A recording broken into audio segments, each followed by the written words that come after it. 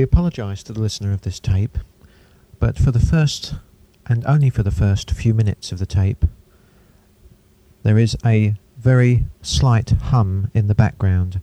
This does clear after about 2 or 3 minutes. This is on the master recording. Now let's turn to the chapter we're going to read this evening, Matthew chapter 3, from verse 11. I indeed baptize you in water unto repentance, but he that cometh after me is mightier than I, whose shoes I am not worthy to bear. He shall baptize you in the Holy Spirit and in fire, whose fan is in his hand.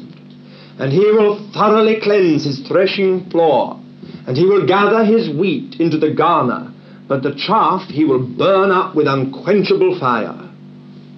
Then cometh Jesus from Galilee to the Jordan unto John, to be baptized of him. But John would have hindered him, saying, I have need to be baptized of thee, and comest thou to me?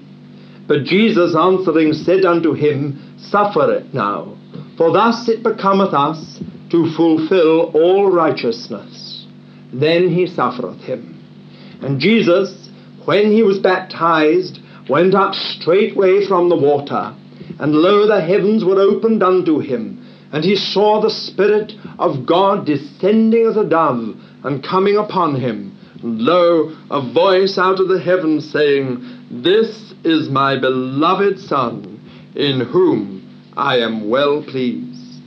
Then was Jesus led up of the Spirit into the wilderness to be tempted of the devil. And when he had fasted 40 days and 40 nights, he afterward hungered. And the tempter came and said unto him, If thou art the Son of God, command that these stones become bread. But he answered and said, It is written, Man shall not live by bread alone, but by every word that proceedeth out of the mouth of God. Then the devil taketh him into the holy city, and he set him on the pinnacle of the temple, and saith unto him, If thou art the Son of God, cast thyself down, for it is written, He shall give his angels charge concerning thee, and on their hands they shall bear thee up, lest haply thou dash thy foot against a stone. Jesus said unto him, Again it is written, Thou shalt not make trial of the Lord thy God. Again the devil taketh him unto an exceeding high mountain, and showeth him all the kingdoms of the world, and the glory of them. And he said unto him, All these things will I give thee, if thou wilt fall down and worship me. Then saith Jesus unto him, Get thee hence, Satan, for it is written, Thou shalt worship the Lord thy God, and him only shalt thou serve. Then the devil leaveth him, and behold, angels came and ministered unto him. To add one further note or two to what we have said on the key to the Gospel according to Matthew. We have spoken very much about the King and the kingdom, and our relationship to it, and the relationship to the world, and so on and so forth. Now, I want this evening, without going over anything that has been thus far said, to add to it this. I think we should note that it is the phrase, the kingdom of heaven, which is used exclusively in Matthew. This phrase is nowhere else found in the New Testament, in the other Gospels. It is found exclusively in Matthew, and he uses it some 33 times. Now, a study of the other Gospels will show that what they call the kingdom of God, Matthew calls the kingdom of heaven. And that he does it deliberately. Now, of course, we can't spend this evening looking up all the various references, but there are just a few examples. For instance, Matthew chapter 4, verse 17. From that time began Jesus to preach and to say, Repent ye, for the kingdom of heaven is at hand, or the kingdom of heaven is upon you. Now, if you turn to the passage in Mark, which records the same incident, Mark chapter 1, verse 15, we read this, saying, The time is fulfilled, and the kingdom of God is at hand. Repent ye and believe in the gospel. So Mark gives us the same version, but instead of calling the kingdom of heaven, he calls it the kingdom of God. Now, if you turn back to Matthew, you will find in Matthew chapter 13, verse 11, And he answered and said unto them, Unto you it is given to know the mysteries of the kingdom of heaven, but to them it is not given. Now, if you turn over to Mark chapter 4 and verse 11, we read this. And he said unto them, Unto you is given the mystery of the kingdom of God. But unto them that are without, all things are done in parables. Or again, the same incident in Luke chapter 8, verse 10, and we read this, And he said, Unto you it is given to know the mysteries of the kingdom of God, but to the rest in parables, that seeing they may not see, and hearing they may not understand. Now, if you read the context, you will discover it is all to do with the parable of the sower. So we are quite definite and clear, we can be quite dogmatic in saying this is the same incident. In Matthew it's called the mysteries of the kingdom of heaven. In Mark and in Luke it is called the mysteries of the kingdom of God. Now this is quite deliberate. In other words, Matthew has deliberately used the term kingdom of heaven, because he wants to put over to us something very especial.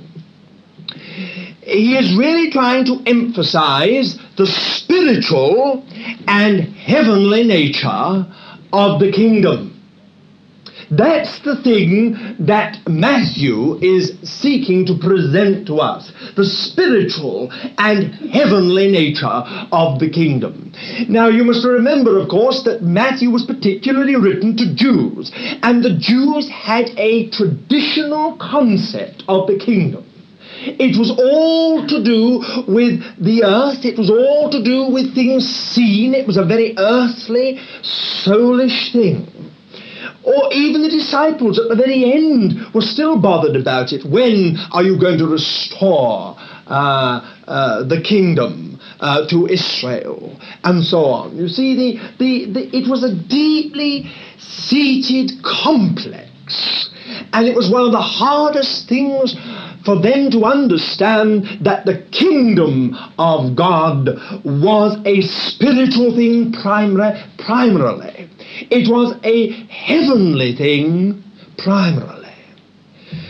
This is what really the Gospel of Matthew seeks to do for us. He points out that the king is a heavenly king. He is a spiritual king. He wants to point out to us that the throne of God is not a physical throne, it's a spiritual reality. It is an eternal reality. Just because it's not seen by us does not mean that it is not an absolute fact and reality. Because it is spiritual does not mean that it is less real, less factual, less literal than something physical. My dear friends, the throne of England is in fact less literal than the throne of God. The throne of God is absolutely factual, absolutely real. It's genuine.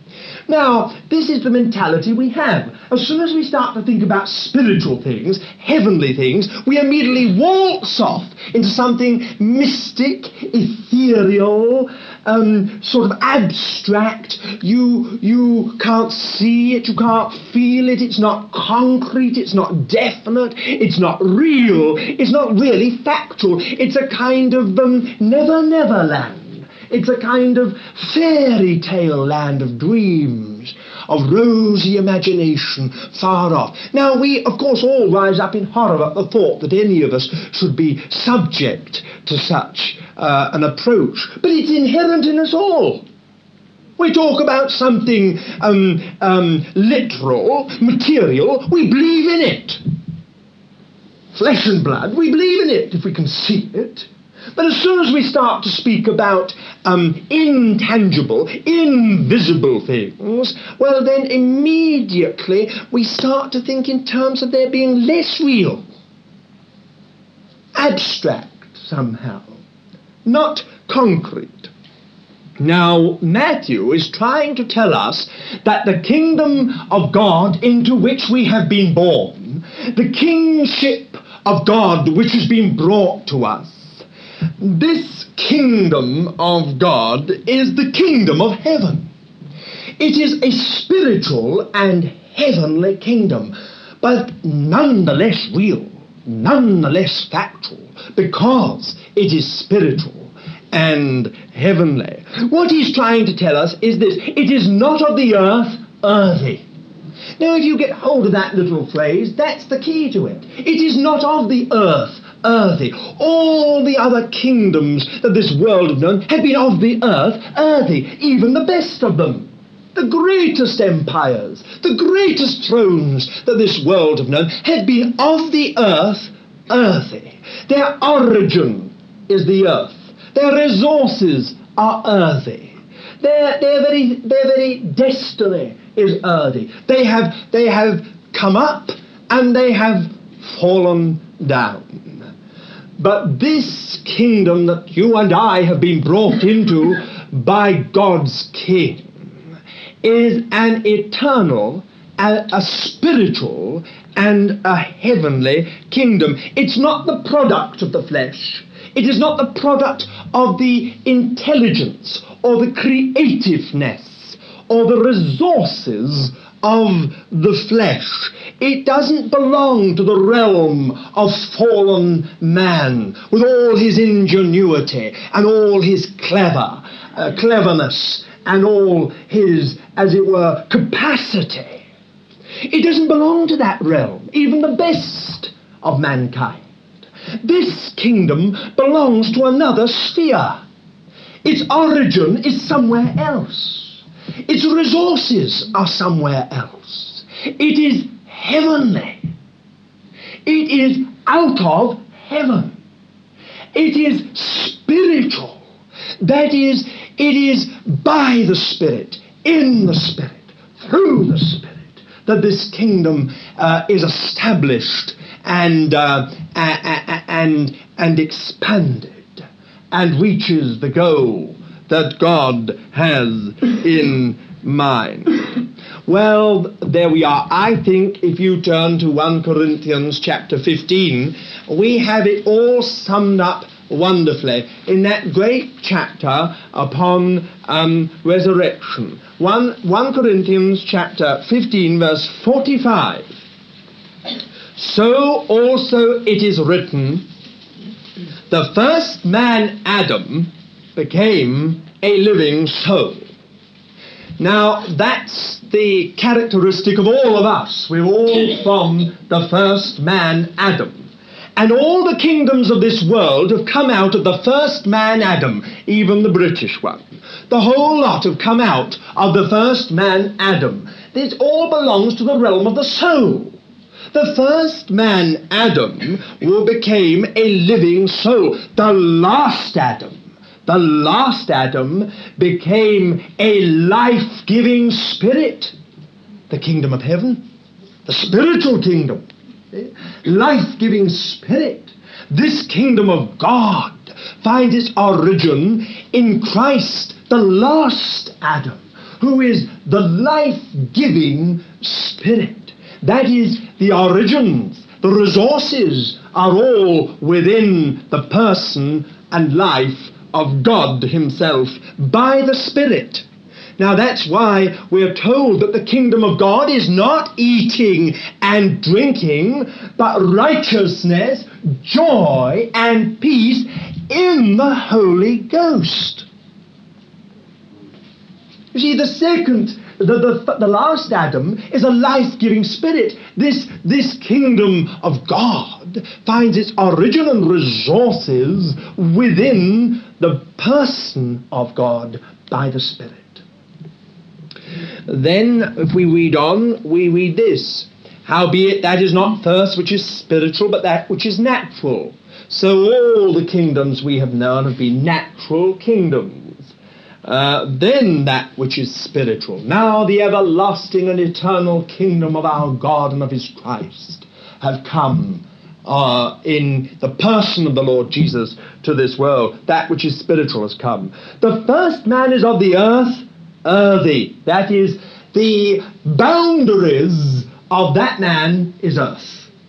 The limitation of that man is earth. You see, he's trapped in a gilded cage. It's earth, and he's earthy. So because he's of the earth, he can never burst out from earthiness.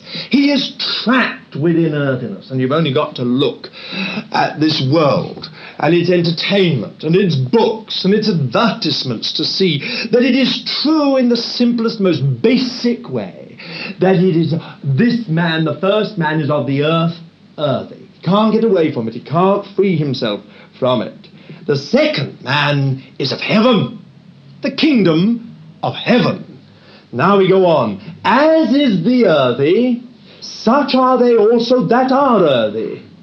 And as is the heavenly, such are they also that are heavenly. That means if you've been born into the kingdom of heaven, then you've got a heavenly life and a heavenly nature. It may be very small and maybe not very apparent at present, but it's there by the Spirit of God. If the Spirit of Christ is in you, then heaven's inside of you. And if the Spirit of Christ is in you, then the life of heaven is in you. The very person of God is resident within you. You are of heaven. And as we have borne the image of the earthy, so shall we also bear the image of the heavenly. Now it's all summed up in the next verse. Now this I say, brethren, that flesh and blood cannot inherit the kingdom of God. There you are. That's the gospel according to Matthew. Flesh and blood cannot inherit the kingdom of God. Neither doth corruption inherit incorruption. In other words, we have got to be born of the second man. We have got to belong to the last Adam. We've got to know something of that life in us so that we are born into the kingdom of God. It's not flesh and blood that inherits the kingdom of God. That which is born of the flesh is flesh, but that which is born of the Spirit is spirit. So that which is born of the Spirit inherits the kingdom of God. Now this is really what Matthew means by this wonderful phrase, the kingdom of heaven. He is setting before us the spiritual and heavenly nature of the kingdom of God. But I must go a step further and say this. That does not mean that it will never be concretely expressed. That kingdom of heaven remains in a kind of sphere up there. It doesn't mean that. It doesn't mean that somehow it remains a vague, abstract, ethereal, mystical thing. Because one day that kingdom of heaven is going to be expressed in the most concrete way that is imaginable. You just wait. You'll see it. You just wait. And you will be amazed at the concrete way that kingdom is going to be manifested. No, there will not be a stone left unturned to make visible and universal in the most public way and the most concrete way possible, the vindication of God's King. From end to end of the earth, the glory of God will cover the earth as the waters cover the sea. Now, this is our hope. We Christians sometimes get, as we put it, too heavenly minded. We can never get too heavenly minded, but I mean by that I should say this, too sort of ethereally minded. In other words, we somehow or other get the idea that the kingdom of to be heavenly minded is to sort of walk round in a daze. Walk round in a daze, you know, not the least bit practical. There's nothing farther removed from the kingdom of heaven than that. My dear child of God, the kingdom of heaven means that you're intensely practical. Because the kingship of heaven comes into your life and starts to pull you up on all kinds of things, so that far from it being a daze that you walk round in, you are actually being governed by heaven. You are being obedient to heaven. You know the King of heaven, and the principles of the kingdom of heaven are being outworked in you, perhaps in a poor way, but nevertheless there's a start being made upon the principles of the kingdom. Come to this earth, and it's going to be manifested in the most practical way imaginable. Every eye is going to see the King. Every eye. Now just imagine what that means. Every eye shall behold him, and they also that pierced him shall wail because of him. That's something very, very concrete. Now it says in the book of Revelation and chapter 6, it says that the kings of the earth and the great men and many others will go into the caves and they will cry that the rocks and the boulders will fall upon them. Those men are not just spirits. They haven't lost their bodies. They're physical human beings. Yet they go into the depths of the earth somehow or other to hide from the face of the one that sits upon the throne. Now why? Because this kingdom of heaven is going to come in such a concrete way that unsaved flesh and blood will see and recognize Christ for who he is and what he is. That's how tangible and how concrete the kingdom of heaven is. Now, of course, at present, you can't see that. We are in the spiritual and heavenly reality. As yet it has not been made visible. But don't understand by that the kingship of heaven, the kingdom of heaven, is to be something somehow or other vague now. Your life should be an embodiment of the kingdom of heaven. My life should be an embodiment of the kingdom of heaven. Our lives should be, wherever we go, bringing the kingdom of heaven into touch with people so that we can say, the kingdom of heaven is upon you. How is it upon you? It is upon you because it's in me. It's in you. That's why the apostles and later on the 70 were sent forth with the same message as John the Baptist and the same message as Christ. Repent, the kingdom of heaven is upon you, is at hand. In other words, right there, right upon you, at hand. You can just put your hand out and touch it. It's there. Now, just because the kingdom of heaven at present is invisible, though a factual reality, doesn't mean that you and I should not see it touch this world. That's our burden. We want to see the King move. We want to be together with the Lord Jesus Christ so that we see situations on this earth broken open by the power of heaven. We want to take the keys of the kingdom of heaven and unlock situations so that we unleash the power and authority of God upon human lives. Here is a life bound and chained in sin, and we, the people of God, get on our knees and pray in an executive way, and the chains are broken. Here is a person who finds he can't come to Christ. He wants to come to Christ, but he can't come to Christ. We can get on our knees, and in the name of the Lord Jesus, we unlock the door. They can't. Oh, this pathetic idea amongst some Christians that God is sovereign without us. There are, dear people, who just are bound by evil and bound by spiritual principalities and powers, by spiritual things, spirits. They can't come through. Why does it say we are to go and gather out the stones? Why are we to make a highway for the people? Why are we to lift up an ensign that the nations can see? God could do it all, but he has left us to do something. That's the point. Our great clarion call is the kingdom of heaven is upon you. We as a company, every company of believers, should really be a center from which the kingdom of heaven is declared and proclaimed and seen. Not just proclaimed. As well, all of you, we are looking for the kingdom that's coming. It's not just that. There's got to be an intuitive knowledge within men and women that the kingdom of heaven is there. A present reality. It is actually there amongst the people. This is why rebellion against the Lord is so serious a thing. It is why, in fact, when our lives, saved as they may be, are not owning the kingship of Jesus Christ, why God looks upon it as so serious a thing. For we've got into the kingdom through his salvation, but we contradict all his purpose by refusing to own his kingship. Thus we become the most miserable of all people. We're in the kingdom and not really in it. In it, yes, we are. And yet we're not enjoying it. So there we are. We become almost people who stop others from coming in. Because we say, Lord, Lord, and do not the things that he says. How serious that is.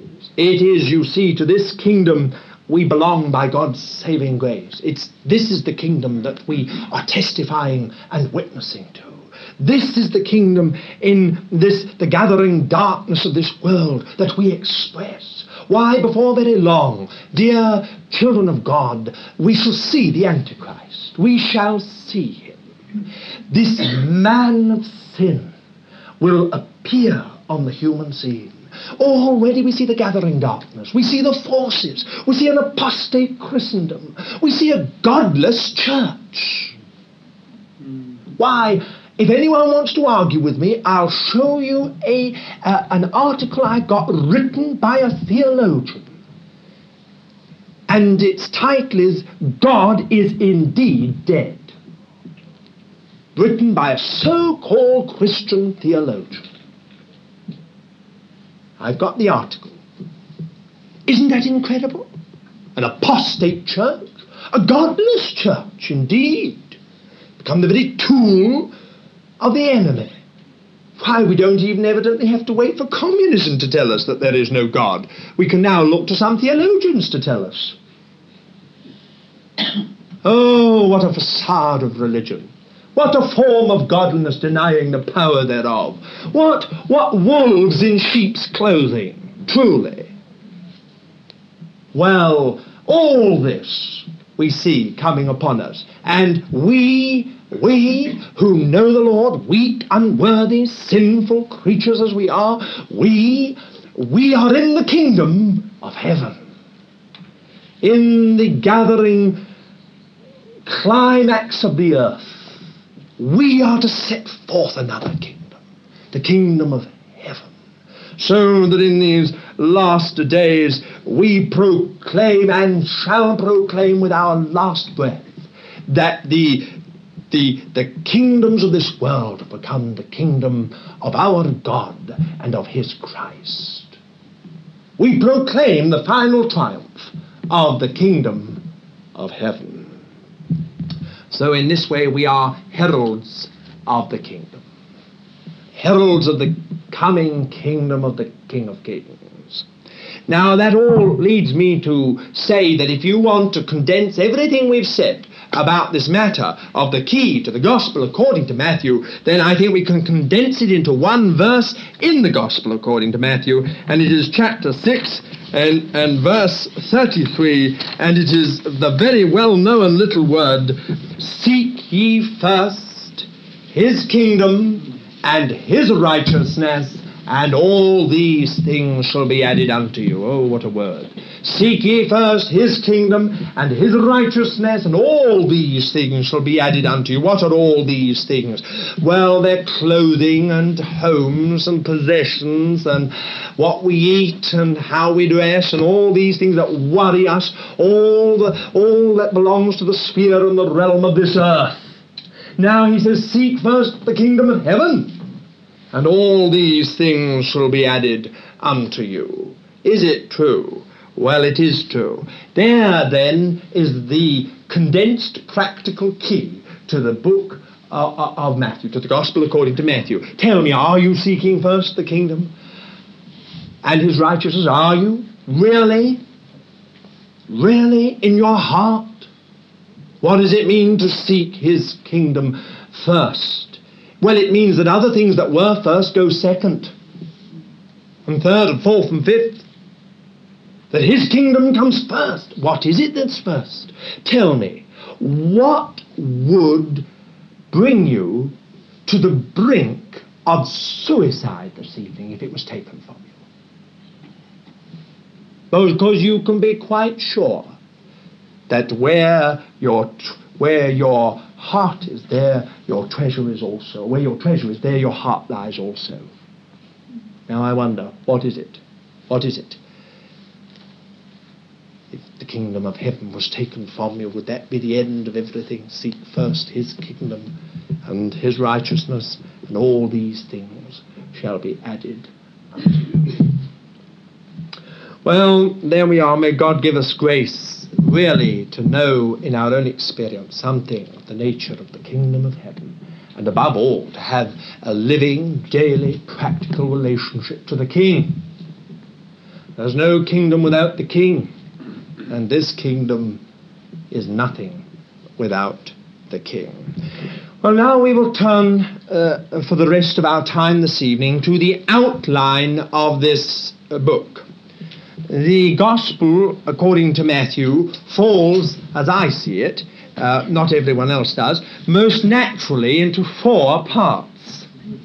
I see it as falling quite naturally into four parts. There are one or two who would see it fall into three parts. There are some who would cut it up into 5 parts, but I see it as most naturally and reasonably falling into 4 parts. Now, I'll turn it around in a moment. The 4 parts I see are first Matthew chapter 1, or perhaps I will put it there. Matthew chapter 1, verse 1 to verse 11 of chapter 4, which I have entitled The Advent of God's King. The Advent of God's King. That is the coming of God's King. First 4 chapters. Then the next division I see is from verse 12 of chapter 4 to verse 12 of chapter 16, and I have entitled it The Proclamation of the Kingdom by the King. Now, nearly everyone who has divided Matthew has more or less agreed with that. That division is general, except for possibly a verse here or there. By that I mean some of them would go to 4:17 and then start at 4:18 and go on. Otherwise, it's materially the same division. But now we come to the difference.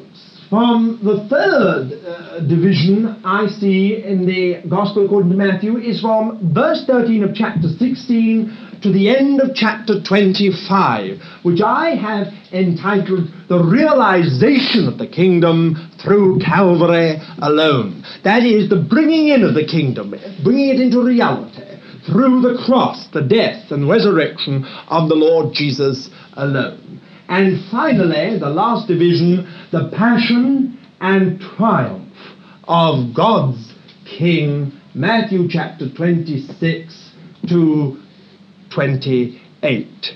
Passion, by the way, is a word we use meaning the suffering and death of our Lord Jesus Christ. So I didn't like to use the word only the passion of God's King, because it is not true. It is the passion and triumph of God's King, because Matthew ends with that glorious chapter 28, where we see the Lord Jesus Christ risen from the dead. Now, this, as I see it, is the spiritual division of the Gospel according to Matthew. In other words, this is the key that we have to it, to the outline of it: the advent of God's King, the proclamation of the kingdom by the King, the realization of the kingdom through Calvary alone. I did think of putting it this way: the realization of the kingdom through the King crucified, if that would help you. And the last division, the passion and triumph of God's King. However, before we actually look at the outline, I don't know how far we shall get this evening. There are one or two points I would like to underline. We may not get farther than these points this evening, but I want to underline one or two points. Now, the first is this: in the outline that we are taking, we are not being analytical. In other words, although we are not just moving right over it in an evening, we are not stopping to look at every single verse. The aim of these studies is to give you a bird's eye view of these books, to sort of look at it from above, not get lost in all the detail down below. And although I'm afraid we do get involved in a lot of detail, our point is to try and move as swiftly as possible. So you will understand that we are not going to deal with all the problems and all the difficulties in every part, but we will go over each of these sections and say what we'll draw out and underline the salient points in each of the sections. Then another thing I want to say is this: that there are clearly discernible in the Gospel, Matthew's Gospel, 5 major discourses. There are 5 major discourses. Now, they're not there by accident. They are there by design. And these 5 discourses are all ended with a formula. Now, if you will take your Bible, I want you to note this very carefully.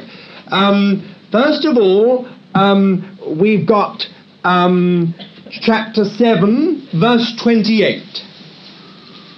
Chapter 7, verse 28. It came to pass when Jesus had finished these words. And it came to pass when Jesus had finished these words. Now, if you turn over to chapter 11, verse 1, and it came to pass when Jesus had finished commanding his 12 disciples. It came to pass when Jesus had finished again. Now, chapter 13, verse 53, and it came to pass when Jesus had finished these parables. Same formula again.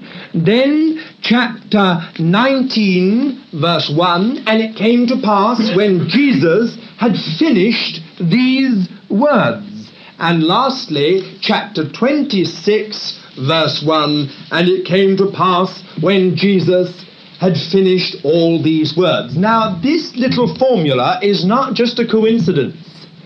Because this little formula, and it came to pass when Jesus had finished, so on, marks the termination of a large discourse. Now, almost 3/5 of the Gospel according to Matthew is discourse. In fact, of all the Gospels, it is the one that gives us the greatest amount of discourse material. That is the actual talks, discourses of the Lord Jesus. Now, this is not haphazard, it's not coincidental.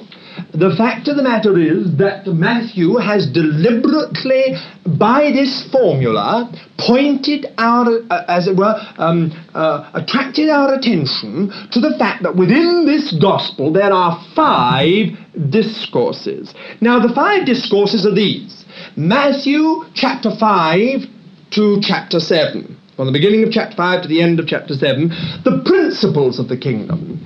Matthew chapter 10, the proclamation or preaching of the kingdom, the proclamation of the kingdom. Matthew chapter 13, the understanding of the kingdom. Now, I've fallen out with quite a lot of others that I ought to be much more humble about, but I cannot for the life of me see why they all call chapter 13 the growth of the kingdom. Now, I understand it when it comes to the leaven, in that leaveneth the whole lump, and I understand it when it comes to the mustard seed, and of course the tares and the wheat. That's 3 of them. The other parable is about the sower, and really is about the sower, I suppose, in one way, than growth, but as you could say, it's to do with growth. But the last 3 parables are nothing to do with growth at all. The pearl, the treasure, and the dragnet. Nothing to do with growth. So I have felt that it would be right to call it the understanding of the kingdom, and I'm sure I'm right. For this reason, that the Lord says 3 times in chapter 13, do you understand? First he says, to you it is being given to understand the mysteries of the kingdom of heaven. At the very end he says, do you understand what I have said? And I feel there's a lovely comprehensive term, the understanding of the kingdom. Well, we understand, how does the kingdom begin? The word of the kingdom is sown in our hearts. And then we understand about the problem of evil. How is it that we can live in this world, and we who are walking with God suffer, and those who don't walk with God sometimes are blessed and prospered? Why? And we can think of many other things. Oh, many, many other little problems. They're all there, I think, in this word, the understanding of the kingdom. Matthew chapter 18, the fellowship of the kingdom. That's one that gives us a little more of a headache than the others. The fellowship of the kingdom, when we come to it, I'll explain why. But I have entitled it the fellowship of the kingdom. Some have called it the community of the kingdom. I think it means the same thing, the fellowship of the kingdom. And then lastly, Matthew chapter 24 and 25, the consummation of the kingdom. Well, that's clear to everyone, I think. It's about the Lord's coming again, the consummation of the kingdom. Now, these 5 main discourses are set within narrative material, which also contains some smaller discourses. The largest of them is Matthew 23, which is the woe to the scribes and Pharisees. Woe to you, for scribes and Pharisees, hypocrites. That's the largest piece of discourse out of these 5. So we've got these 5 set in to narrative material.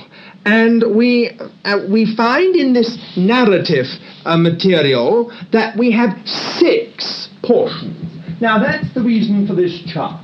I'm afraid I might block it out a bit for some of you. Here you've got the first portion of narrative material, chapters 1 to 4. Then you go over to the first big discourse, chapter 5 to 7, principles of the kingdom. You come back, chapters 8 and 9, narrative material. Back to chapter 10, proclamation of the kingdom. Back to chapters 11 and 12, narrative material. Back to chapter 13, the understanding of the kingdom. Back to chapters 14, 15, 16 and 17, narrative material. Back to chapter 18, fellowship of the kingdom. It's not a discourse. Back to chapters 19, 20, 21, 22 and 23, narrative material. Back to chapters 24, 25, the consummation of the kingdom. Back to chapters 26, 27, 28, which is the climax. Now, these first 4 chapters and these last 3 chapters are the introduction and the climax of the gospel. Then you have these 5 great discourses and the narrative material between them. Now, that's more or less the way the gospel, the contents, we can describe the contents, the actual contents of the gospel according to Matthew. Now, there are 2 interesting things. on the discourse side, we have this little formula. And it came to pass when Jesus had finished. 7:28, 11:1, 13:53, 19:1, 26:1. In each case they finish, they terminate the discourse and start the narrative material. They are the sign that the narrative is continuing again. It's there by design.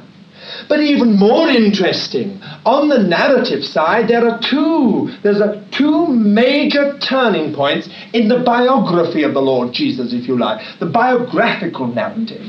This we can call a terrible word, didactical, that is teaching. This side is biographical in one sense. It is the narrative of the Lord's doings, his ministry and his life. Now, we have two major turning points, each marked by the formula, chapter 4, verse 17. Now, what is that formula? It's gone from my mind. When Jesus, from that time began Jesus to preach. 4:17. Chapter 16, verse 21. From that time began Jesus to show unto his disciples that he must go unto Jerusalem, suffer many things of the elders and chief priests and scribes, and be killed, and the third day be raised again. Now this again is a very interesting formula, because it means that when we reach chapter 4:17, we have reached the first great turning point in the Lord's ministry, when from that time he began to preach, saying, "Repent, the kingdom of heaven is at hand."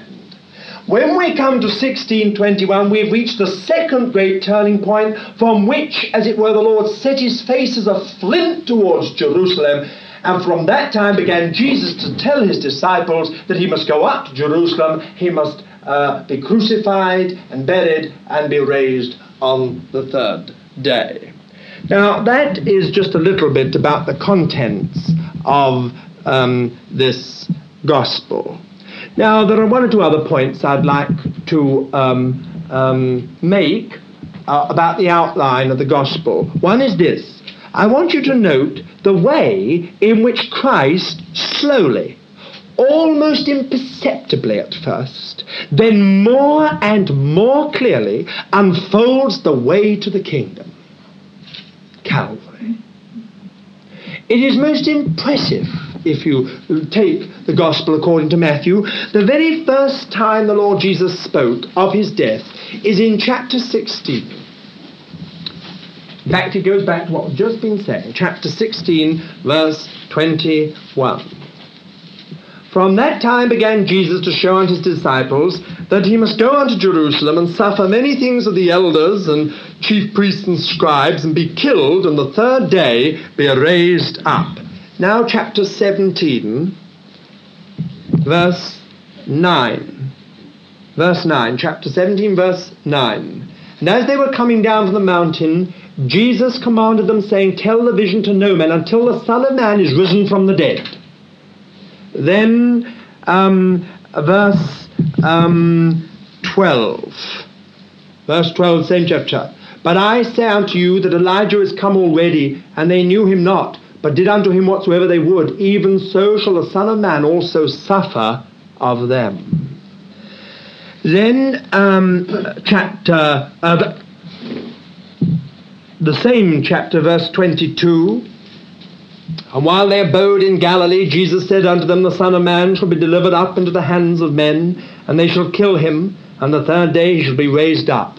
And they were exceeding sorry." For the first time, I think it began to really sink in. Chapter 20, verse 18. "Behold, we go up to Jerusalem, and the Son of Man shall be delivered unto the chief priests and scribes, and they shall condemn him to death, and they shall deliver him unto the Gentiles to mock and to scourge and to crucify, and the third day he shall be raised up." That is the fullest explanation he gave to them. Then verse 28. Verse 28. "Even as the Son of Man came not to be ministered unto, but to minister, and to give his life a ransom for many." Chapter 26, verse 2. "Ye know that after 2 days the Passover cometh, and the Son of Man is delivered up to be crucified. Verse 12. For in that she poured this ointment upon my body, she did it to prepare me for burial. Verse 31. Then saith Jesus unto them, All ye shall be offended in me this night, for it is written, I will smite the shepherd, and the sheep of the flock shall be scattered abroad. But after I am raised up, I will go before you into Galilee.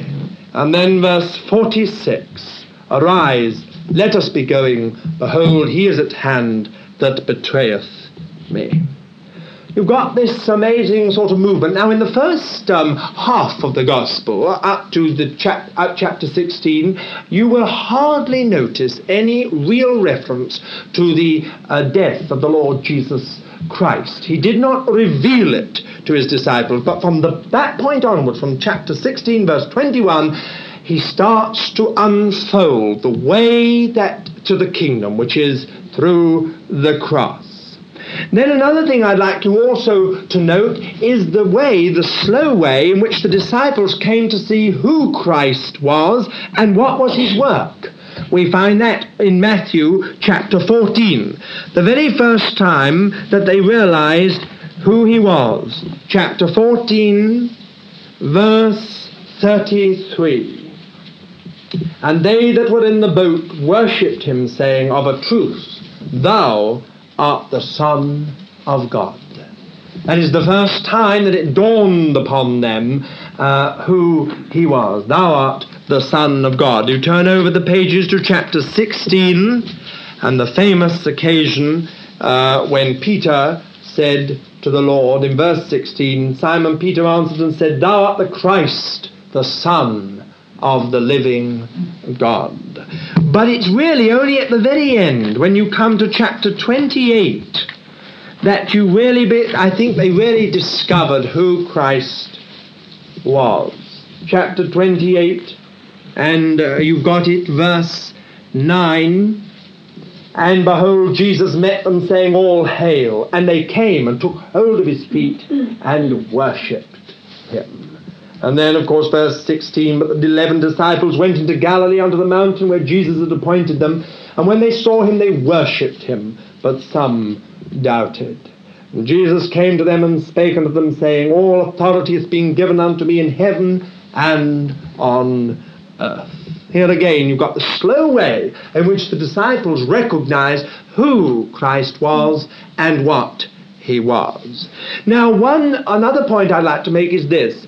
One of Matthew's favorite approaches is to contrast acceptance with rejection, or unbelief with belief, faith with belief, or sympathy with opposition. He's always contrasting the two things side by side. Now, you've got an example of that. I'll give you just a few examples from literally hundreds in Matthew. First of all, Matthew chapter 2. You've got it. The contrast between the wise men and Herod. First of all, you have these great men from the east. Well, they're not kings according to the scripture, but we'll go into that if we get to, not probably this evening. But these great personalities from the east, they come. They worship the babe. And they offer gifts, which is a tribute to the king. But on the other side, we have the king, Herod.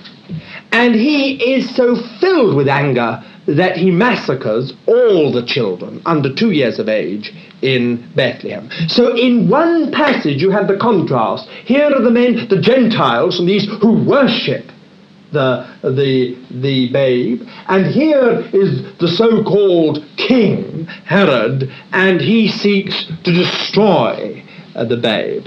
Now if you go on, you'll find it all the way through. For instance, in Matthew chapter 12, verse 9 to 14. We can't read it all, but you'll have to look at it. And you'll find there that the story is of a man healed. and the Pharisees. On the one side you have a man who's healed, and on the other side you have the hatred of the Pharisees. You have it in two occasions there, Matthew 12, 9 to 14, and also again in verses 22 to 24. Then you've got the same contrast with Peter. First of all, you've got him in chapter 16, verse 16, 17, saying, "Thou art the Christ, the Son of the living God," and the next minute he says, "Be it far from thee," and the Lord says, "Get thee behind me, Satan." You have an amazing contrast within the same few verses, first of Peter in the spirit and then Peter in the flesh. One moment he says, "Flesh and blood hath not revealed that to thee, Peter, but my Father who is in heaven." The next minute he says, "Get thee behind me, Satan." An amazing contrast. None of the other Gospels quite bring it out like that. Then you have the disciples and Jesus contrasted. Chapter 14, verse 15. This is very much like all of us. Chapter 14, verse 15. "When even was come, the disciples came to him, saying, The place is desert, the time is already past, send the multitudes away, that they may go into the villages and buy themselves food." Here's the contrast. "But Jesus said unto them, They have no need to go away. Give ye them to eat." And then the contrast between the disciples and Jesus. Then we have the contrast between the crowd and Jesus. Another example, Matthew 20, verse 31. "The multitude rebuked them," the two blind men. "The multitude rebuked them, that they should hold their peace. But they cried out the more, saying, Lord, have mercy on us, thou Son of David." Verse 34, "And Jesus, being moved with compassion, touched their eyes." The crowd contrasted with Jesus. The crowd says, "Shut up." And the Lord Jesus says, "What will you have me do?" An amazing contrast. You don't get it in the other Gospels. So like us. And then in chapter 21 and verse 14 and 15 again, we have the chief priest contrasted with Jesus. Chapter 21, verse 14 and 15, here we have it. "And the blind and the lame came to Jesus in the temple, and he healed them." Verse 15, "But when the chief priests and the scribes saw the wonderful things that he did, and the children that were crying in the temple and saying, Hosanna to the Son of David, they were moved with indignation." A contrast. You see, this is deliberate. Matthew deliberately contrasts the two. Acceptance, rejection. Sympathy, opposition. Faith, unbelief. You find it in the very last chapter, chapter 28, the last example I give to you of it, when we have these words, chapter 28 from verse 1 to 10, we can't read it, but you know the story. From verse 1 to 10, we have the story of faith. The women actually worship the Lord as they meet him risen from the dead. There you have the worship of faith. And then in verse 11 to 15, you have the deceit of unbelief, or the deceit of disbelief. And the story there is of the gods being bribed by the chief priest to spread the story that his body was stolen from the tomb. So Matthew in the very last chapters contrasts the same thing, the worship of faith, the deceit of disbelief together. All the time he's contrasting. Now the only other point I wish to make about the outline is this, that the main part of Matthew is set in Galilee. So that really, if you want to apportion it, we have to say that from chapter 1 to 4 roughly is in Judea, from chapter 4 to the end of chapter 18 is in Galilee, and from chapter 19 to chapter 28 is back in Judea, mostly in Jerusalem, except for the last few verses from chapter 28, verse 16 to 20, which is Galilee. So in fact the gospel according to Matthew ends in Galilee. Now we have only 7 minutes, and what we will do in that 7 minutes, I think we will just take the first section of this outline, the advent of God's King. I can't do it all, but what I can do is this. We can look at the genealogy of the King. Genealogy of the King. Now we've got the advent of the king, and the first point I want to make here is the genealogy of the king, the first 17 verses of Matthew. Now if you'll just open your Gospel according to Matthew at chapter 1 and keep those 17 verses in front of you. Here's a good point where we can end. Now I expect most of you have found these 17 verses very boring. I would be very interested if you were absolutely honest and were to tell me just what you feel about these 17 verses. They're filled with unpronounceable names, and most people, I think, would find them rather boring. But this genealogy, tracing the legal line through Joseph to Abraham, condenses the whole of the Old Testament from Genesis chapter 12 to Malachi chapter 4.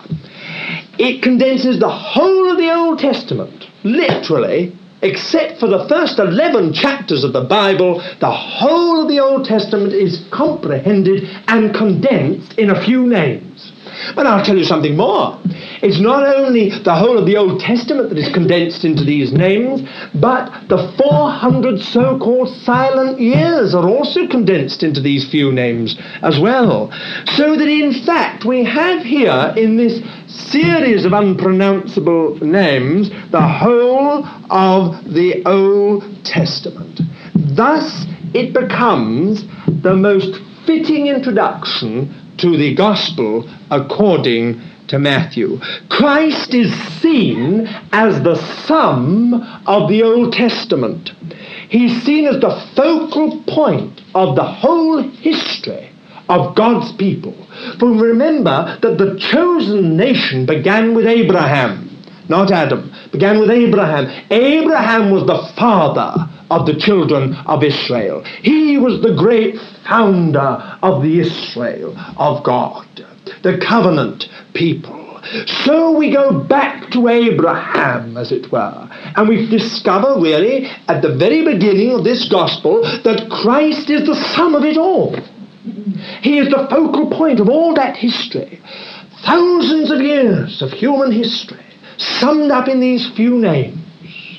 How little we realize what lies behind those names. But in actual fact, behind that long list of names lies all the stories in your Old Testament. All of them are found in those names, because they are the actual names of the royal line going back to David and then beyond David to Abraham. When Matthew presents Christ, he presents him as the Messiah King, the promised seed of Abraham, the son of David, the rightful, legal, long-promised Messiah. Now don't forget that. It's not just simply, he's not simply presented to us as king. He is presented to us as the Messiah King. The one who was promised at the very beginning to Abraham, in thy seed shall all the nations be blessed. And he was told that it would be to his seed that the promises would finally be given and fulfilled. In Isaac shall thy seed be called. Now all this is very wonderful when you think of it, you see, because it really means that Christ is the long-promised Messiah King. Then again, you remember all the Psalms and much else in the Word of God about the one who would reign upon the throne of David, who would sit upon the throne of David, of the seed of David's body that would be raised up and would sit forever upon the throne of David. All this is bound up and condensed, as it were, in this genealogy. Christ's appearing is not some coincidental appearing on the human scene, some great personality God chooses to use as a kind of afterthought. He is the fulfillment of all the promises in the Old Testament. All the promises made to these people we have here, and many others that lived during the reign or during the lifetime of the names that we have here. Christ is the fulfillment of all those promises. He is the fulfillment of the covenant that was made with Abraham, and then later with Moses and the people, and then later with David. He is the fulfillment of that covenant. All its predictions and prophecies point to him. The whole of its history centers in him. Its laws and its types all foreshadow him. Christ in his own person, his offices, his kingdom, his work, his glory is the very meaning of the Old Testament. And that's why we have the Gospel according to Matthew at the beginning of the New Testament, and the first verses of the Gospel according to Matthew are a genealogy that comprehend the whole story of the Old Testament. It's as simple as that. Under the guise of these names, Christ is set before us as the sum of the whole Old Testament. Now, some of you say, well, wouldn't it have been simpler for God just to have said that? Dispense with all these unpronounceable names and just say, Christ is the sum. But that's not the point. Matthew is at great pains to point out that Christ is the legal, rightful, long-promised Messiah King. And he does it in the way that only a Jew could do. He gives the pedigree and says, here you are, here is the actual pedigree of the king. Here is the lineage of the Messiah. Here is the royal seed. Here it is. I put it down. No one can charge us with inaccuracy. Now, it is an extremely interesting point that no one ever did. No Jew has ever actually charged this genealogy, or the one in Luke, with being inaccurate. It has been accepted. Why? Because here we've got the legal, rightful pedigree of the king. So no one can argue about that. But we have to just say something more about this. I think we have to say that the son of David, we've got here in the first verse, the son of David, the son of Abraham, if we look at this first verse, the book of the generation of Jesus Christ, the son of David, the son of Abraham, we bring these together. The son of David, the son of Abraham, the book of the generation of Jesus Christ. Now just think. The son of David, the son of Abraham, the book of the generation of Jesus Christ. Go back to your Old Testament, Genesis chapter 2, verse 4. This is the book of the generations of the heaven and earth. Chapter 5, verse 1, this is the book of the generations of Adam. In other words, it was the beginning of not only the pedigree, but the actual narrative of how these things came into being. It was a beginning, a generation. Now we have here at the beginning of the New Testament, this is the book of the generation of Jesus Christ. Now what can we say? Well, I think we have here the suggestion that Christ is the beginning of the new Israel. Abraham, the father of all those who believe. Christ is the beginning of the new Israel. So Christ chooses 12 apostles over against 12 patriarchs. It is the new Israel that Christ has come to found. It is the everlasting kingdom of God that is being brought in by the Lord Jesus Christ. So we don't go back to Adam, we go back to Abraham, the father of all who believe, the father of the covenant people. It is the new Israel that Christ has come to found. And then, of course, if we think of David, then we have the beginning of the true kingdom. You see, David was the first king that God wanted. Saul was man's idea of a king. But with King David, the kingdom really began as far as God was concerned. For it says God sought him a man after his own heart. And I think you all know that Samuel is a great turning point in Old Testament history. That's when the people became a kingdom. Saul was a mistake. He was a man of the flesh. God put him away. But David was the picture of the Lord Jesus, the man after God's own heart. And so we have it here, I think, the book of the generation of Jesus Christ, the beginning of the new Israel, the beginning of the true kingdom of God. Why else? Oh, I think that when we look at it like that, it starts to make a little bit of sense. And then, you see, another little point I might make is this. You've got 3 groups of generations here, 3 groups of 14 generations. And everyone agrees, even the London Bible College, that these 14 generations are artificially arranged. In other words, there weren't actually 14 generations, they're artificially contrived. That means that Matthew uses the old rabbinical method of reducing to an easily memorized number. 14, 14, 14. 14, 14, 14. Now, if you want proof for this, I'll give it to you afterwards. I'll show you some of the kings that are not in the list. We know they were there. We know that his pedigree goes through it. They're left out deliberately in order to arrange 14, 14, 14. Now, that's interesting because we have 42. And as I pointed out to you in the introduction to the Gospel according to Matthew, why 42? Well, it is again very interesting because the only 42 we have in the Bible, and is it being fanciful? I'm not so sure it is being fanciful. Because you see, Matthew uses a rabbinical method. And the rabbis love this kind of thing. Therefore, I'm quite sure that there's probably more than a little design in this. If you look at Numbers 33, you will find that there are exactly 42 stages between leaving Egypt and getting into the Promised Land. And Jesus is Joshua. I think you all know that. Jesus is the Greek form of Joshua. And so we have the 42 stages. What really is Matthew trying to say? He's trying to say, listen, the whole of the Old Testament story from Abraham has been a wandering in the wilderness until our Joshua has come. Now our Joshua has come. Jesus, Jehovah is the Saviour. Jehovah is salvation. And he's going to take us over to possess the kingdom.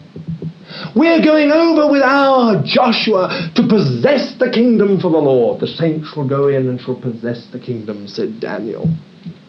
Well, is it fanciful? Think about it. And go back to Numbers 33 and count up the stages and just see. And then think about the name Jesus, Joshua, and just see whether you think, why has he reduced it to 3 groups of 14? Why do those 3 14s come to 42? What is the idea? If he's not comprehending the whole of Old Testament history and saying in his rather rabbinical manner, now then, you Jewish believers, you Hebrew Christians, just you remember that your history has been a journeying from stage to stage to stage to stage in a weary desert. But you've not come into the kingdom, have you? You're under a foreign yoke. You're under the Roman yoke. You've not come into the kingdom. But now comes Jesus, God's Joshua. Jehovah is the Saviour. And he's going to lead you over into the kingdom of heaven and into your possession of it. And then I just want you to note in closing the phrase in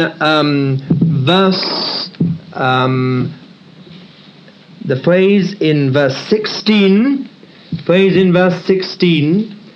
of whom was born Jesus. Of whom was born Jesus. Now I want you to note that. People say to us, do you believe in the virgin birth of Jesus Christ? I most certainly do.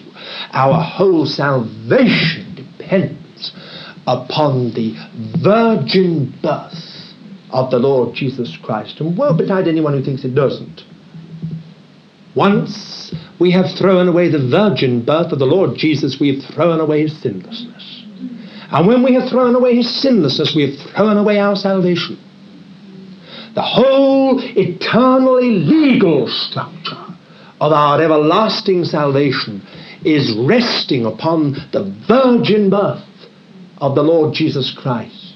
Now, is it not interesting that right through this genealogy we have so-and-so begat so-and-so, so-and-so begat so-and-so, so-and-so begat so-and-so, Joseph begat Jesus? No. It does not say Joseph begat Jesus. This is what it says.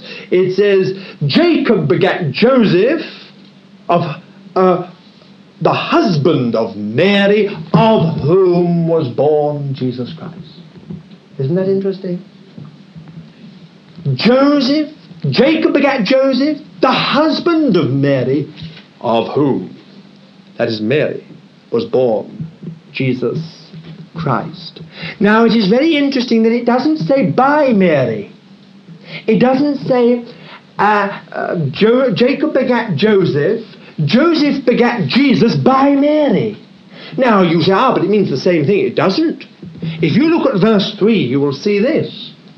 Judah begat Perez and Zerah of Tamar. Now, Tamar was a prostitute, a Gentile prostitute.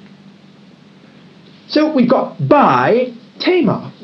Then in verse 6 we have, and David begat Solomon of her that had been the wife of Uriah. You see? Another lady is mentioned. Then if you look at verse 5, you've got, and Solomon begat Boaz of Rahab, or by Rahab, another sinner. Now, why doesn't it say, and Joseph begat Jesus by Mary? Why does Matthew deliberately use this different way? He says, Jacob begat Joseph, the husband of Mary, of whom was born Jesus Christ. Well, of course, a little later on in the next section, the birth and conception of the Lord Jesus, we read in verse 20, for that which is conceived in her is of the Holy Spirit. Here then we have this very, very important point, that the genealogy, whilst tracing the legal line through Joseph, clearly points out to us that the Lord Jesus Christ was not born of Joseph, but was born of the Spirit of God, conceived of the Spirit of God, and born through Mary, the wife of Joseph, the betrothed fiancée, in a sense, of Joseph. And the last point I want to make is one that I've already just mentioned in passing. Matthew mentions 5 women in the genealogy, and he is the only one who does. Luke doesn't mention a single woman, although actually Luke is known to be the writer, the gospel writer, who is most interested in the ladies. He's the one who records more about the ladies and details about the ladies than any of the others, because of his compassionate interest in mankind. But Matthew, in his genealogy, is the one who mentions 5 women. And you know, 4 of those 5 were Gentiles. Mary was the only Jewess. Tamar, Rahab, Ruth, and Bathsheba. And 3 of those Gentiles were notorious sinners, harlots. Rahab, Tamar, and, well, Bathsheba, I don't think we could call her a harlot, but she certainly is known for her sin. Now, why do you think Matthew makes a point? For after all, there were so many dear godly women. He doesn't mention the very godly women. He mentions the women who've been notorious for their sin, yet have repented. I think it's because he wants to point out to us deliberately that this Messiah King has come for the salvation of all sinners, and Gentiles as well. And that even in his pedigree there is a glimmer, a foreshadowing of the work of the Messiah King to bring the Gentiles into the salvation of God. Well, may the Lord help us, and if he will, we'll carry on really looking at the outline next week properly.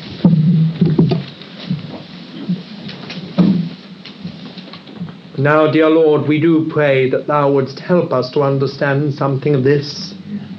Oh, dear Lord, we do need thy help. But we do thank that thou art with us to help us. And we pray together, beloved Lord, that by thy Spirit thou wouldst help us all to understand these things and to learn of thee, and above all to know thee as King in our lives. And we ask it all in the name of the Lord Jesus Christ. Amen. Amen.